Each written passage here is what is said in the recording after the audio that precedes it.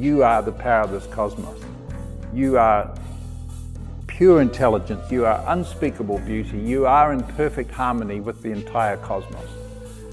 Stars and unknown stars, sun and moon, air and light, the beautiful plant kingdom of Mother Nature, the waters.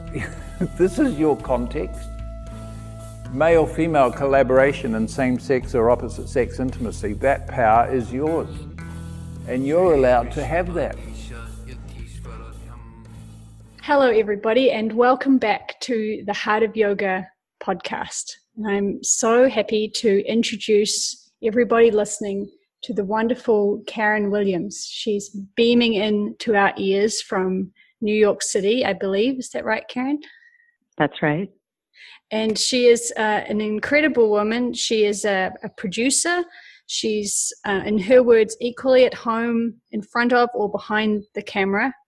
She's an incredible intuitive healer, I would say, and intuitive person. And she is doing wonderful work in the world, reframing the way we look at aging, beauty, and the entire mess that has been made out of that realm of life. And she is a dear friend of Mark's, and I'm so happy to introduce this conversation to you all. Thank you. Thank you for being here, Karen.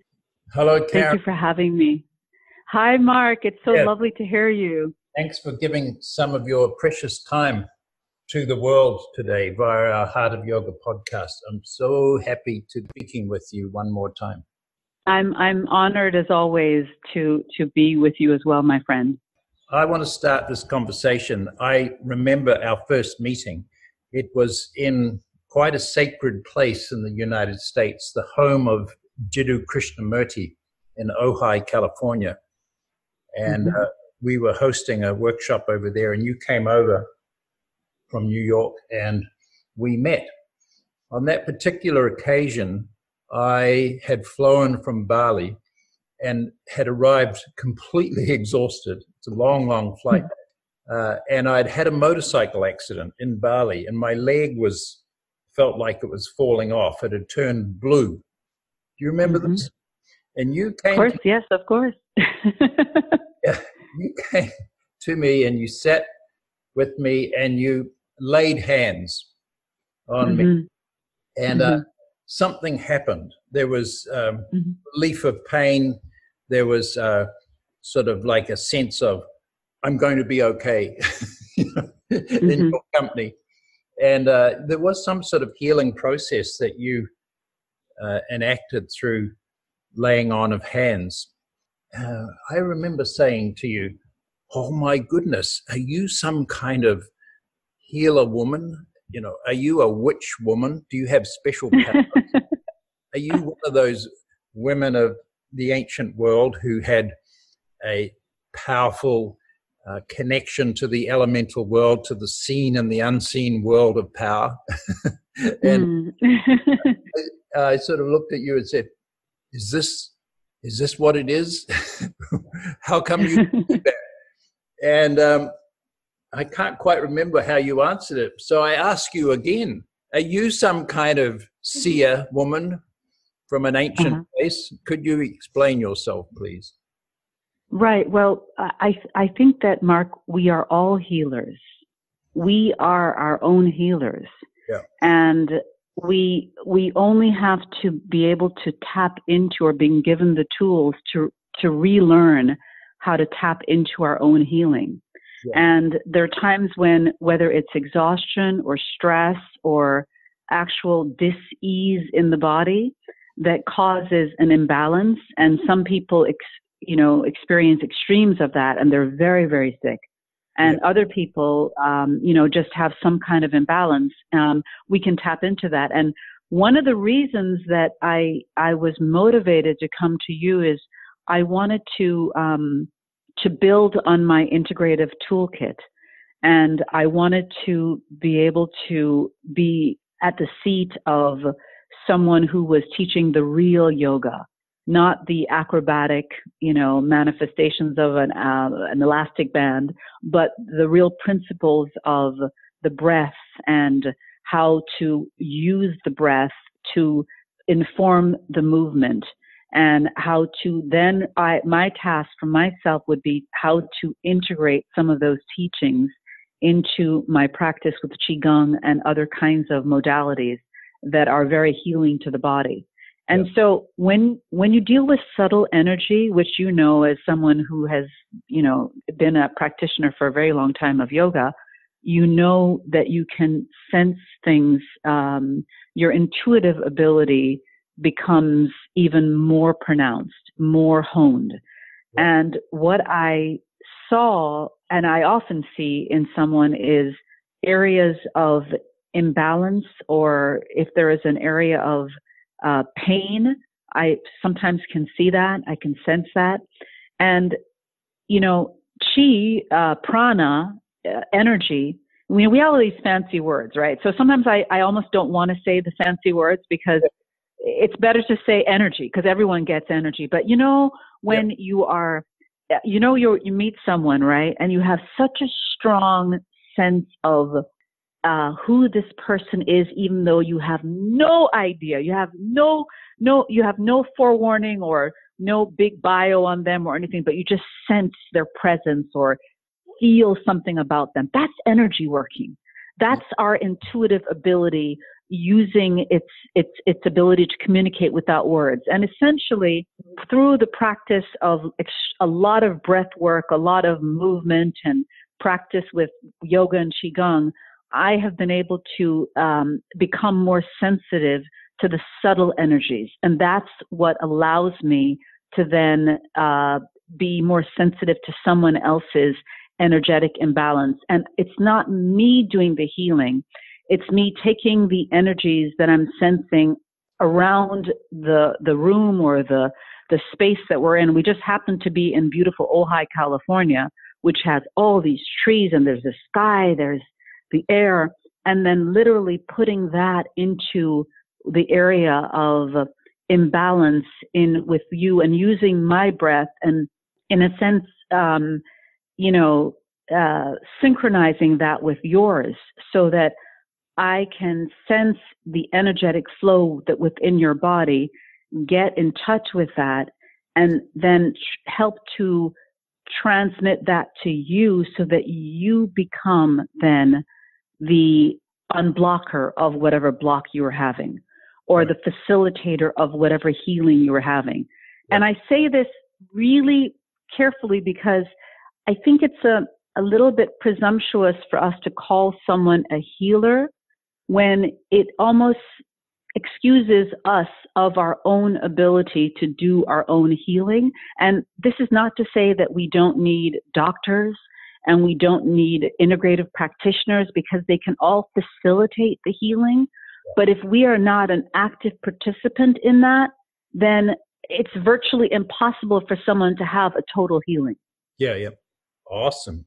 I'm loving what you're laying down here, the democratization of healing. That everybody is a healer, and everybody can and does participate in their own healing, facilitated by somebody who cares for you. Do you agree with that? That's right. Yeah. Absolutely. And in fact, that's such an important point to bring up. I feel like the basis of my being really is love. I wake up in the morning and I say, how can I serve? And I don't say that lightly. This is a really important thing for me to do. I may not do whatever practice I have, I may not do it every day, but if I do not wake up and say, how can I serve? Or let me be in service. And, so that wherever I show up, whomever I speak with, whatever I do, even if it's just to myself, it's how can I be of service or in service. I think that's so important. That's important to me anyway. And the center of that, the motivation for that is love. Yeah. Your words are moving me very much, Karen. Thank you so much. Heart to heart down these pipes around the world, hearing these words from you, and others hear these words. So I'm very happy to have you explain these things. We, as a society, we are all suffering so much that we look for the easy answer, don't we? The easy solution, the easy pill, the person that's going to come and fix us. And you're really saying this doesn't work. There is a requirement for participation in your own life, in your own power, your own healing process. There is no magic pill. No, there isn't. Absolutely. In fact, this is an oft-quoted Rumi saying that I mess up constantly, but to paraphrase it, it's I put the light on the wound, and by definition, the wound usually is not painless, right? Yeah. But somehow we as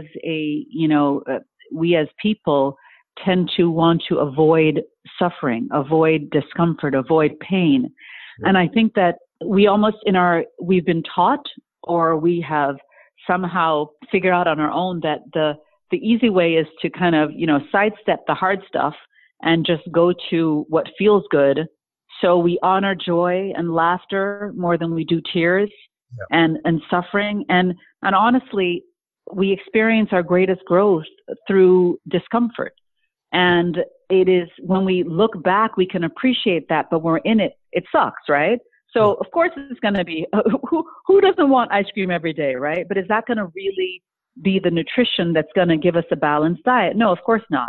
And so I've learned, and maybe this is also, just through my own life, I've learned that it's a beautiful thing to be able to use my breath to interrogate my body and my emotions, and not just interrogate them, but to observe them and to move beyond the observation, to actually to touch, to hold, to allow, to put a spotlight on areas that are not comfortable, that are painful even, and that somehow that allows a release.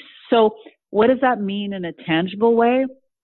It means when you're, laying down in the corpse position, or if you're going to bed, or you're just waking up, before getting out of bed, it means, just observing your body, becoming like a child. We call it beginner's curiosity, and using the breath and moving the breath almost like a flashlight, if you will, and pulling it from one extreme part of your body to the next. So I often start with my toes. And so I'm pulling my breath from my toes to my ankles, through my calves, into my knees, into my thighs, my hips, my belly, my heart center, moving it through my fingertips, my wrists, my elbows, my armpits, into my shoulders, through my back, up my spine, into my side of my neck, my jaw, my ears, the back of my head, the sides of my head, my cheekbones, front of my face, into my eyes, probing it all the way through the middle of my forehead, into the top of my head, and then wash the breath down your body, almost like a wave. Wow. And if you keep on doing that, if you keep on doing it, and so notice I know the terms, but I never used any fancy, terms, because that may put someone off who doesn't understand any of this stuff. And it makes it accessible. Everyone wakes up. Everyone goes to bed. Everyone lies down at some point, right? And if you can't lie down, you're sitting. And just that becomes a meditation, an inquiry that provides a certain intimacy with the body, with self. And so if you are in discomfort, if there are areas of pain, if there is dis-ease in some part of your body, if you are in a hospital bed breathing on a ventilator, if you are able to do that, because you can do it starting with if your mind is clear, you are able to do that. And the breath, if you allow it, if you put enough attention in the areas that feel a little damper, a little hotter, a little colder, a little more tight, a little, whatever it is. I don't want to say what it is, but if it feels different, if there's less ease in that, if you just put attention there, so pause the flashlight, pause the breath, if you will, in that area. Don't hold the breath, but then just keep on breathing in that area. And I challenge anybody to try that over and over and over again. And I know that you're going to have some release, even if it's just a little bit. But so going back to the way I started is the breath becomes our tool, our free tool to make us present with our bodies, make us the most intimate that we can be with ourselves. And it also becomes a thing that allows the ease and the opening of discomfort, pain. And then that is what precipitates healing. Right. And healing does not mean you're going to miraculously recover from something. Healing does not mean someone is going to get better from something. What I have learned, Mark, is that sometimes healing just means bearing witness. Yeah. Sometimes healing just simply means I'm present. I'm not afraid to be here. It's giving me a little bit of ease that I didn't have before. It's even incremental, even if it's so incremental, but it's a little bit more than, and you did it on your own. You didn't rely on somebody else. There was no drug here. There was no, what else's hands here.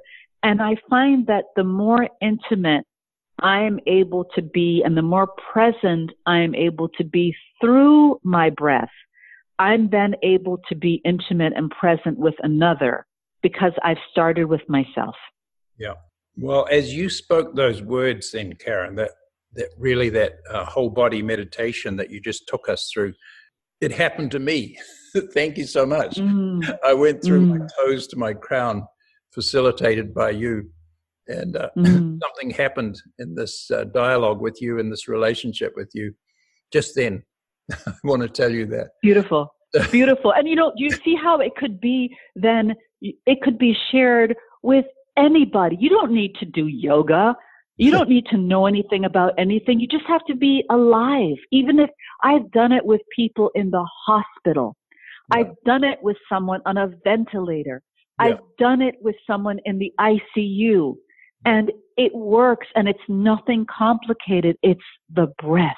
I want to say that in our world, in the ancient world that I'm somewhat familiar with, you are called a yogini or a dakini, a sky dancer, a woman who is identical to the powers of the cosmos. You are indeed the power of the cosmos. And you're kind enough to say, of course, that everybody is, which is one of the sort of signs or qualifying indicators that somebody is actually a dakini, because there's a humility there and the acknowledgement that everybody is in the same state. Everybody is the power of the cosmos.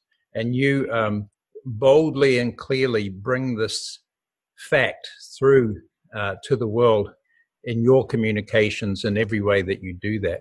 And I just want to thank you, Karen, for being this in the modern world. And I also want to be a little sober here. There's that women like you have been written out of the history of spirituality. It's from the 14th century onward, it became a male. I'm talking India and Tibet. However, Europe, of course, has its own version of the same story. Is that the women were written out of history, and in male orthodoxy and misogyny, they were considered to be not relevant to the dharmas, the spiritual teachings that they were building their power structure upon.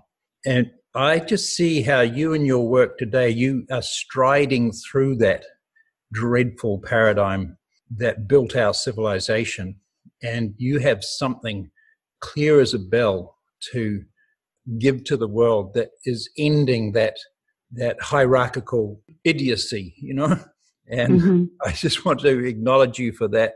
You are indeed, in that language, a dakini. And also, let's not be naive about it. Like 150 years ago, they would have burnt you at the stake. You're not allowed to have these special powers of the cosmos. It's you are disputing the exclusive divine agency that was sold as the mechanism of power in this world. So that's who you are and what you've done. And I also love that you don't need to call it yoga. You don't need to call yourself a yoga teacher. And yoga has been taught so badly as sort of gymnastics and insidiously linked up to selling fashion and everything else, that you're happy to give this into your world without particularly identifying it around that modality or that language, And paradoxically, I think you reach a lot more people by just talking straight terms, Well, you were actually very helpful, Mark, in this, extremely helpful. 3 things. The first thing, when you're talking, I couldn't help but imagine Maya Angelou saying, "You may write me down in history with your bitter, twisted lies. You may trod me in the very dirt, but still, like dust, I'll rise." Yay. Does my sassiness upset you? I love her. And so I think that we rise. So there was a time that someone like me would have been absolutely burned. But I'm a phoenix, honey, and I'm gonna emerge from those ashes, and I'm gonna rise. And women like me, we show it all the time. We will find a way to rise. And the second thing I wanted to say was, I didn't emerge or just become all of this. My life, like most of us, has been a series of many things of working, not working. It's just acquiring a knowledge. There's so many things that you've taught me, Mark, and I'm almost spilling over my thoughts before I can speak. But the one I wanted to share was the sense of being enough. Yeah. And when you say that, we are the beauty of the cosmos, I specifically remember, and I've told this story many times before. So if anyone is listening and they've heard me repeat it, it's worth repeating. So just listen. Go for it. We were having a talk, and I was sharing with you an experience I had with a group of young women who were recently incarcerated on Rikers Island. And I was a facilitator of a workshop, and I had given them an exercise to describe these roses that I had given to each of them. And one young woman, Lauren, described the roses as being, the elegance and the thorns and the aroma. And it was so beautiful, her description. But I also then gave them an exercise to describe I remember when. And so Lauren's I remember when was harrowing. I mean, harrowing. It was, I remember when my, mother was murdered. I remember when this person was killed. It just, every time you felt that she was going to come to, an end, it just was turning a corner to go up another hill. And as a facilitator of a workshop, you're with them, so they're present emotionally. I felt like I couldn't breathe almost. And I said to her, Lauren, and now you can remember when. And I took her words at describing the rose, and I read them back to her. And when I shared that story to you, Mark, you sagely said, and the next time you have a Lauren in your workshop, you tell Lauren that she is the rose. Yeah. And this goes back to, you are the beauty of the cosmos. Yeah. There's no striving to get to some place. There's no, like, the sunset is beautiful, but you are the sunset. Yeah. And I've taken that so strongly in my own life and in my own conversations and workshops with other people. And it's so important, especially around the subject of beauty, aging, and how it relates to women in particular. Yeah. So as you know, I had taken about 30 years away from modeling, and I had done many things. I worked as a producer in many capacities as an actor. I ran a healthcare company. And I returned to modeling with the explicit goal to impact somehow the conversation around rebranding aging. I was concerned about the representation of aging, especially because I saw very few women of color who were doing it in a very honest way. We live in such a hyper curated world that, we have these wonderful, tools from social media, and we have Photoshop. We have all these things that give us such an unrealistic and hyper idealized sense of ourselves and also the world. And I wanted to create at least or contribute some kind of honesty to that conversation. Yeah. And I can't tell you how many times someone will say, "Oh, wow, that's such a great picture." And I have to say, "Hey, you know what? I had a photographer, I had lighting, I had a makeup artist, I had a hairdresser, I had clothes. Do you have 5 or 6 people plus an entire set taking care of you to take that picture? And plus, if they want edited afterwards, I mean, I have to be real, right? That, and also, why are you looking at me? They say, "Oh, I don't have the courage to say," but you are the beauty that you're looking at. You are the rose. You are this incredible universe. And when people are able to hear that they don't have to compete, they don't have to measure themselves with something else and somebody else, the liberation in that is so incredibly huge. I mean, oh my God, it's like they have won the lottery, but it's all about them. And it's almost as if Derek Walcott's wonderful poem about love after love. And there's a line in it where he says to you, "The time will come when with elation you will feast on your life." Yeah. And that's what it gives people permission to do, to feast on themselves, not in an egotistical way, but to really claim their light, claim their power, instead of always looking outside for it and measuring against some other ideal. Yep.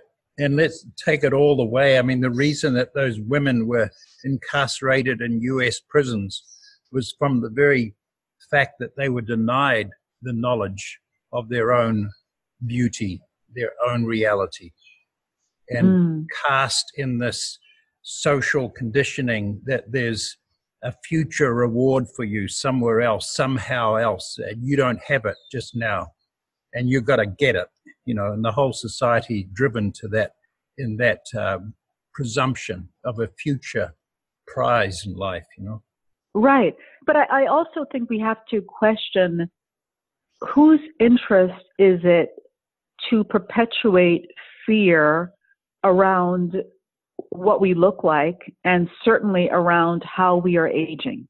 Yeah. Who benefits from that fear? Yeah. And, and this is complicated for someone like me, because I certainly have worked for many, cosmetic and beauty brands. And I'm constantly challenging them. They're paying they're paying me to do a job, and yet I'm saying to them, well, can you stop using the term anti before aging? There's nothing wrong with aging. There's something wrong with ageism. So if we could if we could just say it's a moisturizer. And are there challenges with respect to aging? Yes, of course there are. There are challenges with respect to living, and aging is living. Yeah. But we don't have to perpetuate fear so that it's out of fear that people will buy more to fix things, or they'll want to commit to plastic surgery, or to be some ideal that is not organic to their own body. And I'm going back to you again, Mark. What I learned from you is you have your own practice. You don't need to go to a yoga class. You have your own practice that is individualized for your body and your needs, not someone else's. Now, do I like being in the Sangha, in the circle? Absolutely. I love hanging out with folks, and I love vibing with everyone. There's an energy about being in a room. That's what we're missing so much now with this coronavirus. We're not able to physically be with each other, and there is some magic that happens then. But when we do go back to that, which we eventually will, I'm hoping that we're able to take away some of the skills that we are acquiring in this period. And that is not self-reliance, because I think that's a really, it's a little bit of a faulty term. We need someone. Everyone needs someone. Like you always say, yoga is relationship. Yeah. Life is about who you love, who you're connected to, and it is lonely when you don't have anyone to love or to connect to. It really is. And that's not the way we want to live. But we ought to be able to then take the practice of being able to have our own, movement, our own breath work, our own exercise of interrogating our own bodies, our own affirmation that we are the beauty of this cosmos, that we are the rose, right? We ought to be able to carry that with us when we go back to a group setting. Well, I think, on that sacred land of Ojai, where the Shumak native indigenous people of your land, where they traveled in their sacred pathways, we made that statement in the room, is that the rose looks at the rose. The beauty sees the beauty. And something like a lightning bolt came down on your head, and you knew the obviousness of that statement, that fact. Yes. And it went in, it's, in the Indian traditions, it's called Shaktipat, where something goes in and it's logic and it's indisputable fact reinforms or reorientates a life. And now you're out there giving that to everybody else. And I'm so happy to hear that. Just to recap this, the statement that I love to make to people is that you have noticed, haven't you, that everything in the natural world is unspeakable beauty. Everything, a leaf, a star, a bee, sunlight on the water. And then I say, and guess what? You are of the natural world. You are that beauty. You are the beauty. You don't have to get the beauty. You are the beauty. And when you see the rose or the sunset, it is beauty that sees beauty. And people are deeply relieved, aren't they, when they cognize that fact and stop looking for the future beauty, the future attainment. Absolutely. And that's a really beautiful way of putting it. There is a relief. Yeah. You take the pressure off. And also there's a relief when you say, look at the way the leaves turn. Yeah. And every season nature is showing us that it is beautiful. We are beautiful in every season of our lives. And that directly correlates with aging. Yeah. And Karen, in that you've had a career in the secular world of attractivism, and that you now have a very powerful voice because you've been through it. You've explored it in every dimension. And I bring forth this word acharya. The teacher, the acharya, is one who's had victory over your own difficulties and your own restrictions. And I think you've spent some time in, self-inquiry about those restrictions. And you've kind of come through into this world as power, as beauty, as intrinsic harmony with the cosmos. And now you speak, and you can speak to those, brand marketing people about this matter, and they understand what you're saying. They understand just by the mere image of you, the mere sighting of you, and your words. So, as my mother said to me, don't let anything hold you back. Your voice, your voice is strong out there. And well, I feel, Mark, I feel some of them hear me. I think that, as you know, change comes incrementally. We want it, sometimes all of it all at once, and that's not the case. Yeah. And so we live in a globally aging population in every country in the world, pretty much. I mean, the African continent and India, they have young populations, but there's still a significant group of people who are aging. And we're having to rethink the way societies are shaped, even the way the infrastructure. How are we going to accommodate the needs of an aging global population? Yeah. Japan has had more practice with this by inviting retirees back into the workforce because they didn't have enough people coming into the workforce and replenishing. That's an unusual situation. So they're sort of ahead of the game. But we are now having 4 generations all at the same time trying to work in the workforce. And instead of pitting the younger people against the oldest of old people and saying, in the U.S., for example, you're taking our money, the young people, to the old people. Not that they're saying that, but some people like to suggest that, that somehow it's because the pensioners are around that the young people aren't getting the breaks, or if you don't retire, it's not going to have enough jobs but there has to be a thought about connecting the different generations, because there is something to learn from each generation. Ageism works for the young, against the young, and it works against the old. It doesn't discriminate. And like all isms, it's a social construct. Yeah. And as I mentioned before, it's made up so that very specific entities can benefit, and it's usually promulgated by some kind of fear. And the fear in it is what I'm trying to put the spotlight on so that people can be aware of it and they are not falling into the trap. But I tell you, I don't know if I'm winning half the time because it's so firmly entrenched in our psyches, even our individual psyches, that we are having to unlearn so much. So I'm certainly sounding the alarm. I mean, with respect to communities of color, I sometimes make the parallel. It took a long time for us to dismantle in terms of fashion and beauty, to dismantle the absence of women, for the most part, who are, darker skinned, or women who are fuller bodied. It took a long time for fashion and beauty to embrace that.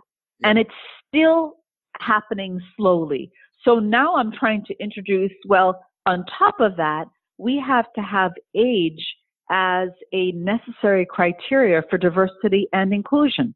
So the buzzwords now are all about diversity and inclusivity. And I'm always like, well, where's the person who's older? And don't you dare only put a white person in there who's older. Because in my world, there are so many people of color who are aging. And in fact, in most countries, like whether it's the Indian continent or the African continent, there are intergenerational dwellings that everyone is exposed to, grandmothers and great-grandmothers and great-grandfathers and grandfathers.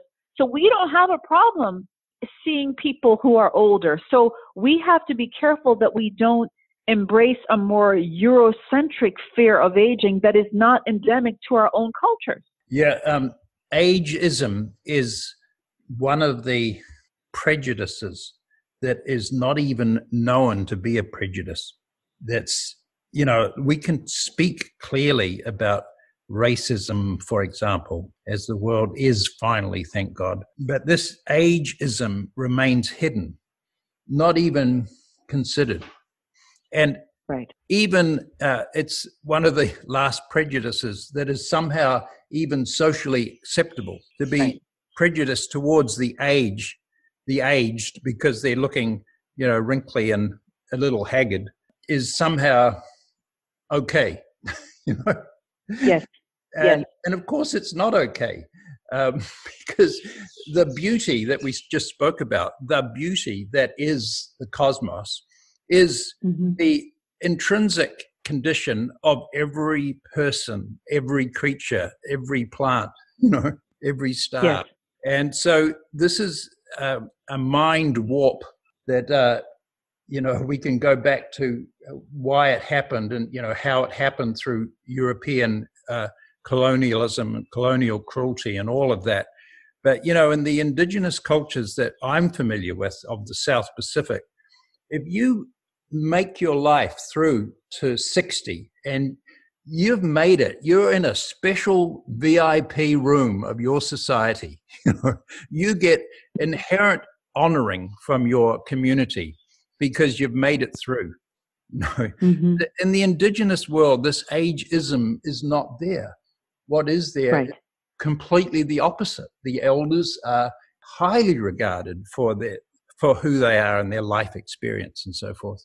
And so, and that, Mark, exactly because, and those indigenous voices and experiences aren't part of the mainstream experience, and they have got to somehow be more highlighted so that it can become more ubiquitous. Because what you're saying now is absolutely true, but what dominates, popular culture is not indigenous voices and indigenous cultures. Yeah. Well, your voice is now clear as a bell, and it's out there, and it's a booming voice. And I'm so happy when I see the vehicles that you're creating for your voice, and this level playing field now of social media that we have, and you're out there and you're having your say. Whereas before you were hidden, as I said, women like you were pushed out into the forest. You were forest dwellers. You couldn't even come into the village. You were too scary for the people. Right. But now you're in the village and your voice is being heard, and you've had a lifetime of going through the media process and how the public are manipulated through media, and the youth power that is held. When your skin is not stretched, not wrinkling. You have a special power as a young person, and it hasn't dawned on society yet. For everybody that goes, for everybody it goes. And I also think too that it is a universal experience that you're mentioning, but it also, we have to be mindful of the intersectionalities with respect to ageism. So that in my case, I'm a woman, I'm a Black woman, and I'm also, talking about ageism. So potentially if there's sexism, racism, and ageism, those are the intersections that I would experience sometimes all at once. Right? And I don't live my life in a defensive mode. I just live my life. But I'm very aware that women like me and women who don't have and men as well, who don't have platforms to articulate, as you're mentioning, they're experiencing those intersectionalities all the time. So if my voice is one voice to at least start the conversation, then so be it. Yeah, it's an education process, isn't it? And communication into the world. But it can come from you, whereas some other folk don't have that facilitation available to them to speak to the world, and perhaps suffer it silently, unheard.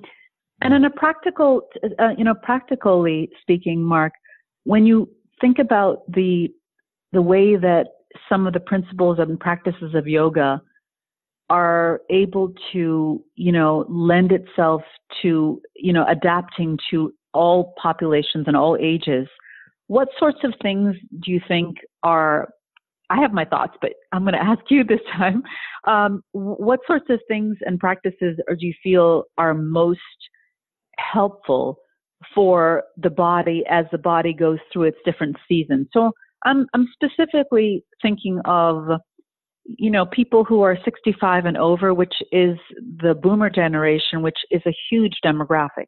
Yeah.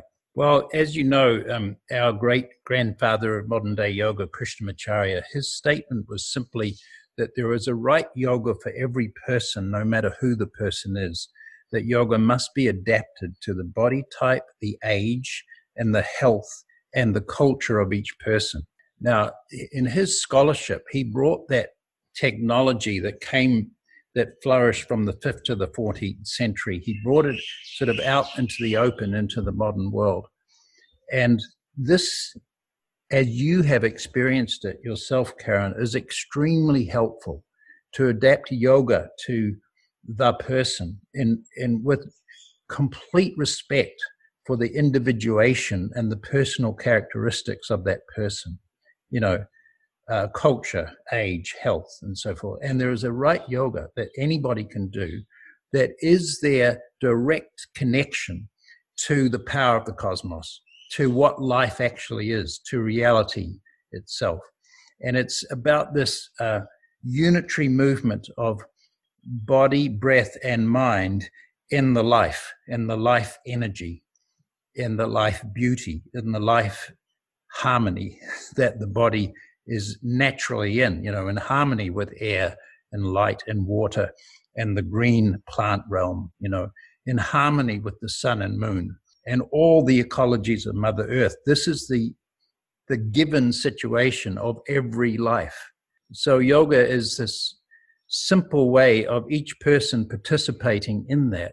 And this profound matter of the inhale merging with the exhale, the strength of the base of the body and the spine on exhale, receiving from above the inhalation, this receptivity, that strength in life is receiving, completely receptive in the natural state.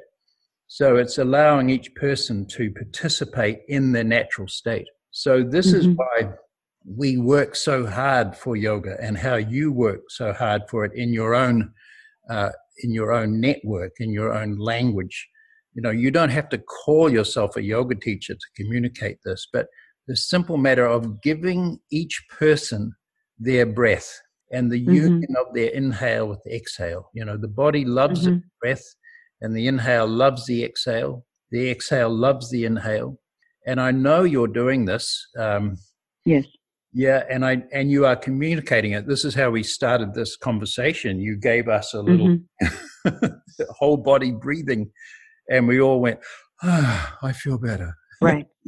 And this can happen just so that, I want the audience to really understand that it doesn't matter how old you are, you can access the breath, and the breath could be healing to your body and at all ages.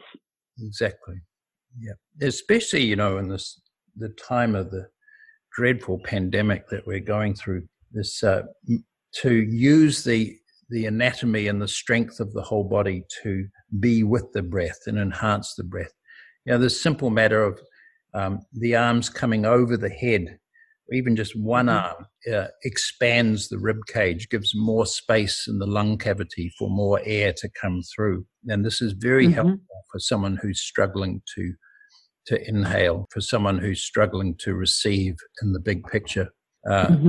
This is very helpful. We say it's to empty what is full and to fill what is empty. That's the process.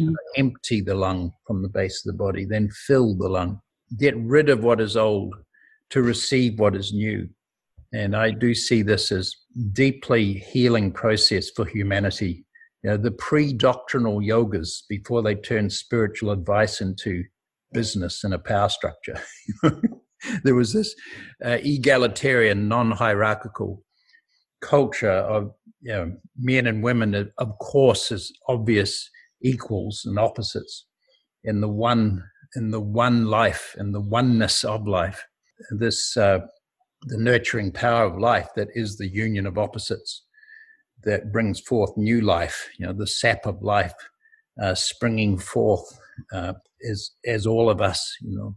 And this was the culture, and it kind of got taken up. It did get taken away from humanity. And this is what these pandemics is what we're going through now, to deeply, sincerely review the civilization that we created out of Europe.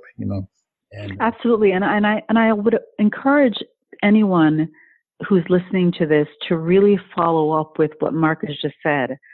And if you have elderly, if you're elderly yourself, or what is elderly? See, to me, 100. I've worked with people who are over 100. So, yeah. But if you are someone who has a family member or a friend who you may not be able to see, because a lot of people who are in, elderly care homes or nursing homes, and they're not able to see people right now. And that's a particular stressful, situation. But if you can get on Zoom with them, or some FaceTime, or some kind of way that technology can facilitate an exchange, instead of just, saying hi and waving, the gift would be literally to breathe with them, to move the arms above the head, use the breath, and then the arms will follow. And then if they're sitting in a chair, if they're laying on a bed, if they can see this, if they can experience this, it would be such a gift, a lasting gift to impart to a loved one. Yeah. In Rome in the ancient days, Karen, the word for breath was spiritus. So breath means spirit.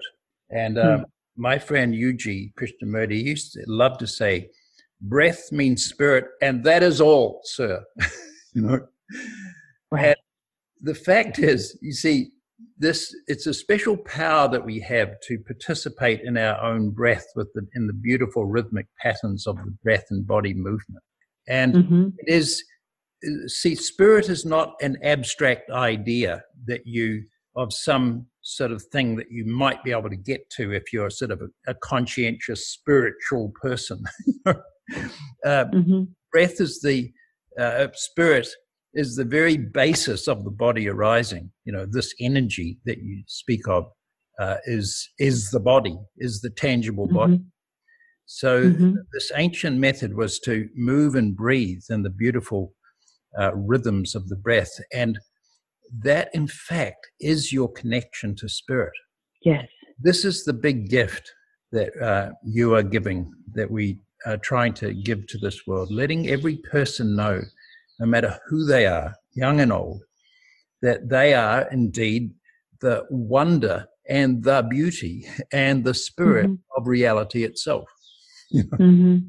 So and what it does, it mitigates when you know that, when you really embody that, you don't feel as alone. Yeah, exactly. You feel at one, in the one reality in which everything is happening.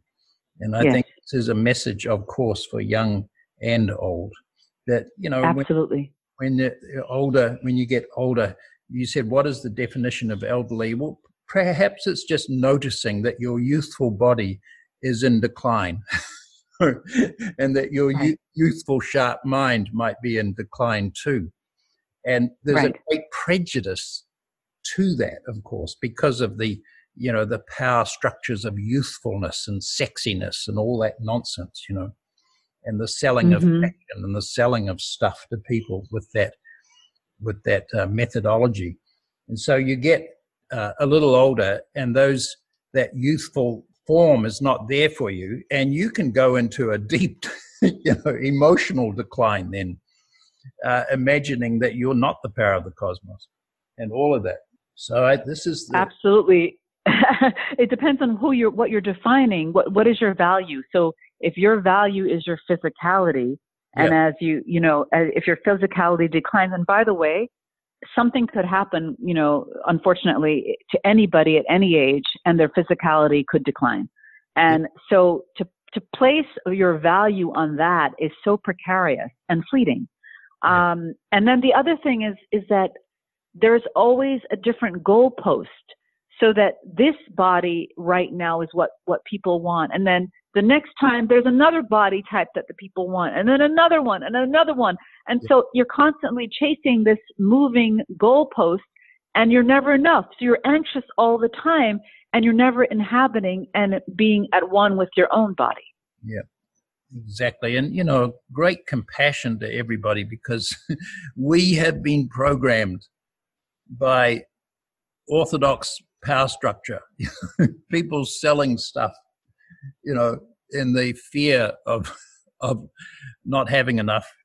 So they sell stuff and manipulate the public. It's an old game, But I think we also, Mark, have to then take onus for our own complicitness with the power structure, because there's certain things that are so ingrained now.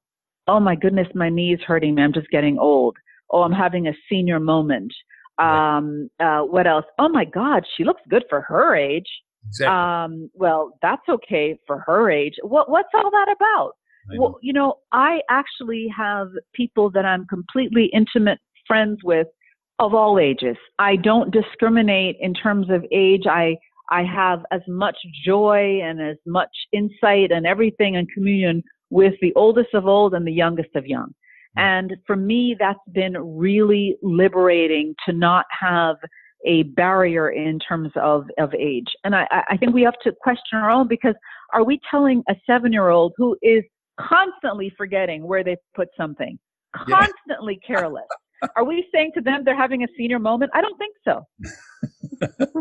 Right? So we it's reprogramming is what I'm saying. We have to really pay attention to our prejudices, our own prejudices around aging. Mm-hmm.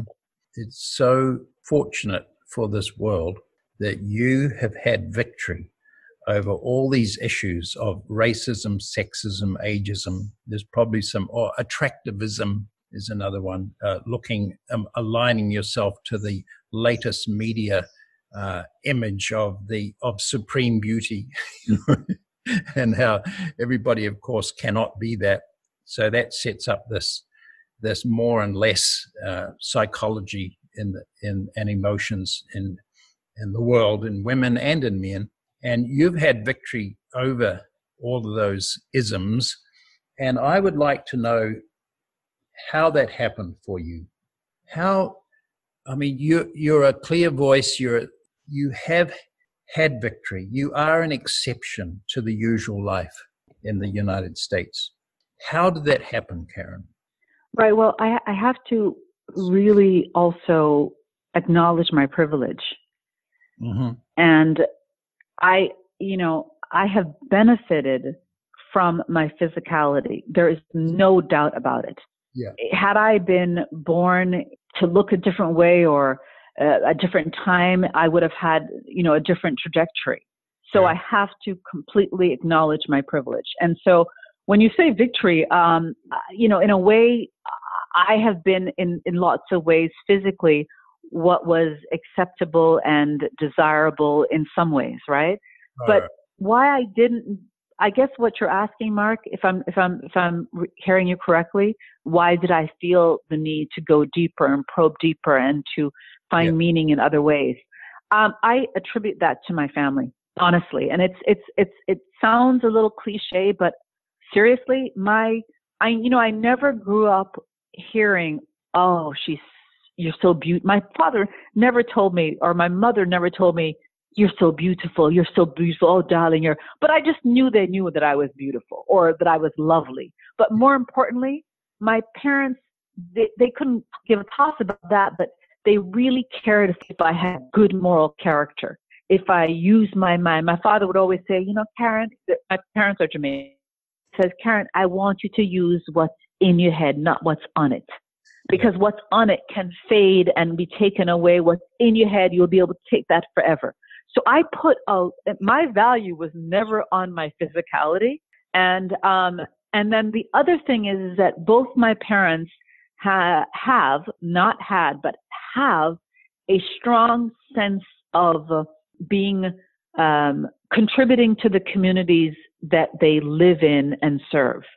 Right. So in their own ways, they modeled how I wanted to be in the world. They probably didn't articulate it like this. I don't think my parents woke up in the morning and said, how can I serve? But honestly, just through their example, I saw how they served. Right. And it was always very strongly community centered. Their work ethic, their dedication to others, all those things, I took it really strongly and I carried that throughout. Right. And so I think that it's not so much a mastery of those worlds, but not allowing those worlds to define me. And instead, I was defined by the blueprint that my parents set out for me. And then as I became an adult, of course, I refined that blueprint based on my own, personal experiences and trajectory. Got it. I got it.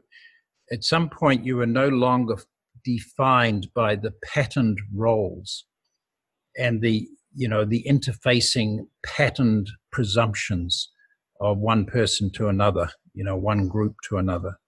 That sort of, the local patterning of complex circumstance was no longer your identity. And that was given to you by good people in this world, this realization that you are life itself. You are the power of the cosmos. Right, but I am. But at the same time, they instilled in me a real sense of justice. So that when I grew up in Jamaica initially, my formative years, and then I was in Toronto, Canada, and it was a very homogeneously white world. I knew all the people of color in Toronto at the time. I felt like I knew them all. And if we saw a person of color who I'd never seen before, I remember with my brother and I would say, Mommy, look, there's a black person, there's a this person, there's that person, because they were so rare to see that. This is a long time ago. Toronto is totally different now. Yeah. And what my mother and father would do is, if there was ever an incident that happened, and it didn't happen to us, my parents would say, you see, this is happening. And they would make us feel that this is happening to us. So we not to them, but to us. So we had a sense of that is not right. And what happens to someone else is happening to me. And I'm going to give a toss, and I'm going to stand up, and I'm going to fight for them. And so they gave me a sense of, yes, you are the power of the cosmos. But at the same time, they said, if injustice is happening, you have to. It is your duty to stand up and fight for that on behalf of someone else who cannot fight, because that is like happening to you. I love that, Karen. You don't go into some spiritual inner place, dissociated from the disturbance. You engage the disturbance with your full consciousness, with your inherent love of life, that everything is happening in the unitary reality. So you step forth into injustice. That's right. Kind of in a way, like embrace that, not dissociate from it. No, you can't. There's no ivory castle that I was able to, to run away and forget about the woes of the world. And I have to say that in many people in the quote unquote spiritual community, oh, I don't watch the news, or I don't pay attention. And I don't like to judge, but I can't imagine saying I'm a spiritual person if I'm dissociated from what was going on with humanity. Yeah. And it's, we go back to not wanting to look at the ugly, the painful. Yeah, a lot of it's ugly and a lot of it's painful. A lot of it is just horrible, but not looking at it is not an option for me. Yeah, well, the great weight of spiritual and religious advice, and even yoga advice these days, is to reside as awareness in a sort of an inner place. And there's the outside disturbed world, and then the one who is aware of that, and to abide is that awareness. And that's not actually yoga teaching, this inner residing. Yoga is the embrace of experience, and to outshine experience with the inherent love that is life itself, the inherent consciousness that embraces all objects, all justice. And I see you doing that in real terms.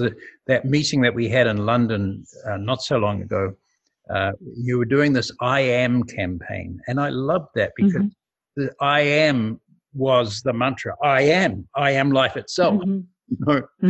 And whatever I am comes as a phrase after I am. But, I am embraces all conditions. Life itself. Absolutely. I thought that was a lovely campaign, and congratulations for doing that. Thank you. No, and it's right. And my statement was, I am you, me, they, us. Yes. And that's going back to my parents again, or even my grandmother, who I remember once, Mark, my grandmother, who she was a real seer. I mean, this woman was no joke. She spoke in tongues and could prophesy. I mean, she was heavy duty, descendant of a maroon, which were escaped slaves. She was fierce. And my grandmother, she was looking over a balcony where she lived, and she asked me, whose child is that? And I said, oh, Grandma, somebody else's child. And she told me, no, darling, no child is somebody else's child. Right. And that's the reason why if there's an injustice somewhere, it's an injustice everywhere. Oh my God. If you're right. So it's our responsibility And these are times right now where, I don't know about where you are, but gosh, we're in the U.S. and we're about to have an election in a very divided time in American history. And I don't want people to believe the same thing that I do. I want us to be able to hold space for differences. I want to be able to learn from someone who is not like me at all. But I want them to be able to see me and people who look like me, and respect me and people who look like me, as I respect them and people who look like them. Yeah. And the only way we're going to have a healing is if we truly embrace differences. Karen, thank you so much. I feel like I just had a visitation by your grandmother. Whoa, thank you. That deliverance about all children, Yes. All children. But that's the energy we need right now. No, she comes to me all the time with that energy. And I was saying to you, Mark, that if we were able to think about that when we encounter someone of difference, that no child, no person is somebody else's child. We are them. They are us. And it would make such a difference in our communication and the way that we accept and embrace difference. And we hold space for people who are, on different sides of the fence. That's okay for discourse and for disagreement. But it's not okay to hate. It's not okay to persecute someone because they're not on your side. And there's so much of that now. And it's like a return to love. We started off the conversation about love, and it really is, we need a return to love. And Karen, if the world doesn't, in your country and around the world, doesn't pick up on this in the next week or so, what you're saying, and the dreadful patterns grind on, how are you going to be in the midst of it? Can you please tell me that? If the politics, if the results in your country aren't what we all desire, and some of this vulgar patterning continues, how are you going to be in this life? Mark, I think I invoked Maya Angelou when I said, still I'll rise. Right. Thank you. I don't have a choice. I wish that we all had a choice to cower and to collapse in fear. I mean, trust me, I am all for collapsing to repose, to sort myself out. I'm all for a good cry, a good scream. I am totally on board for that. But I can't take residence in that space. Right. Thank you. I'm deeply heart moved, Karen, to hear your voice and be in your company in this world, on this globe, on this one earth. I want to tell you that the most impressive thing to me about you is that you, in your lifetime, met Bob Marley.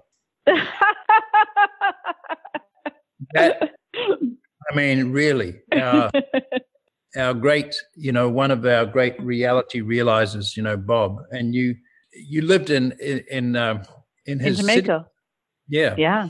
I know it was in the 1970s, and that's when I lived in Jamaica. I grew up there. My formative years were all spent in Jamaica, as I mentioned. And Bob Marley, at the time, the Rastas were not really looked on favorably in Jamaica. They had to leave Jamaica to go to England and other places before we really appreciated them. But they would drive around in what I thought was a Bob Marley and the Wailers car. A BMW, of course. I thought BMWs were Bob Marley and the Wailer. And seriously, that's what I thought. And BMW. I get it. Yeah, BMW. That's his car.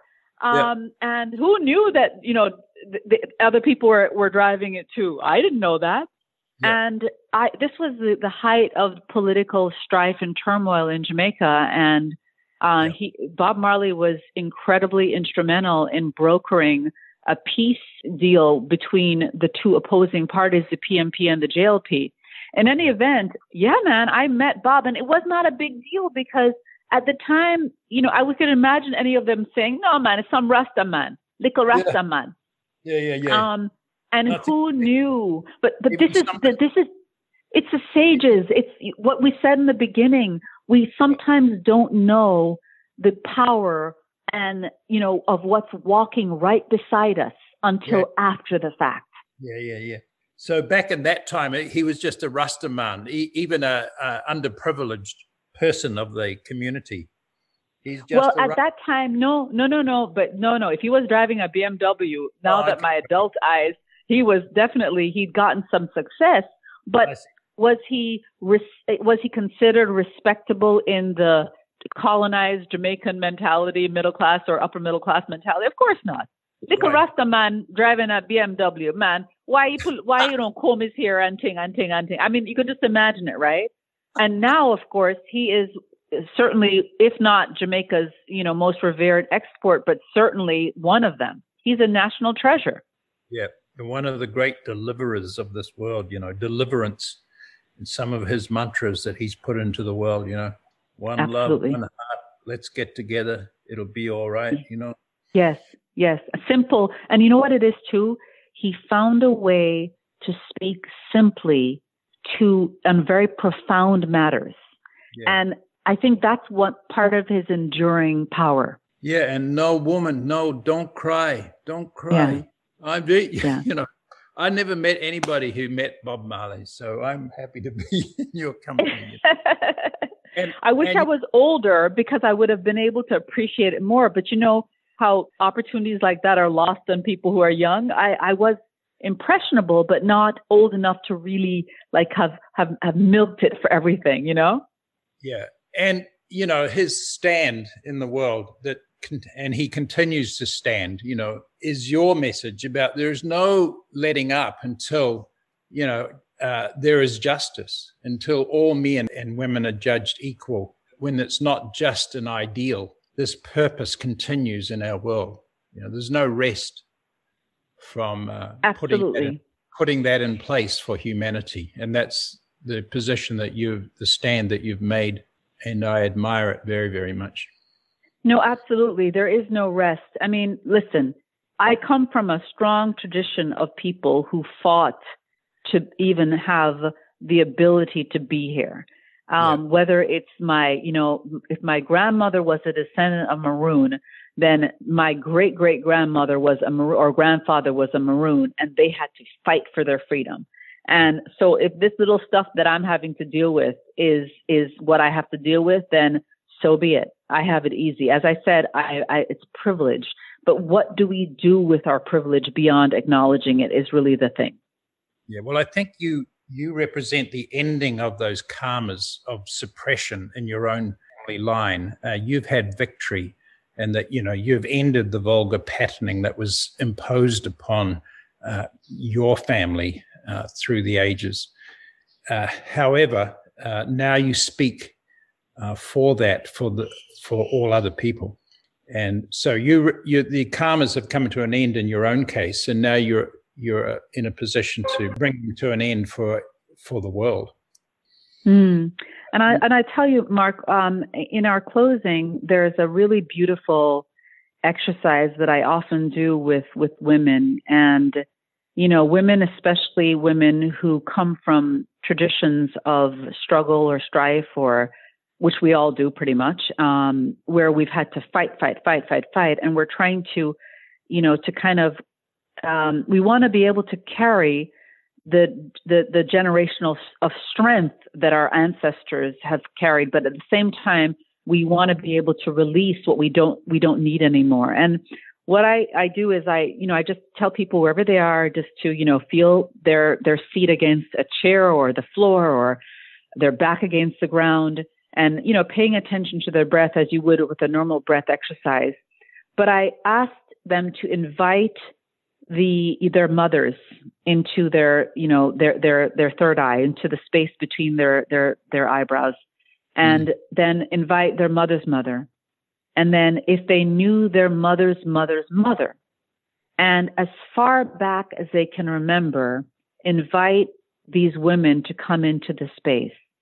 And to imagine, whether you're lying or standing, all these women or men around you, just all of them around you, and you have this beautiful golden thread that you're connected to all of them.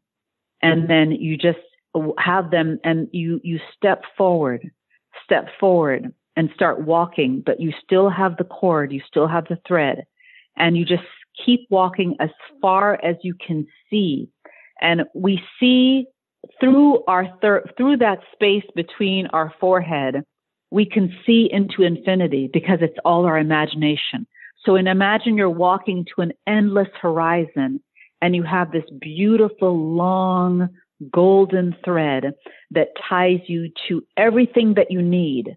But whatever you don't need, you let it go. It's almost as if you're dropping. You see yourself like releasing parts of your clothing and just letting it float away, not putting any attention on it going away, just walking.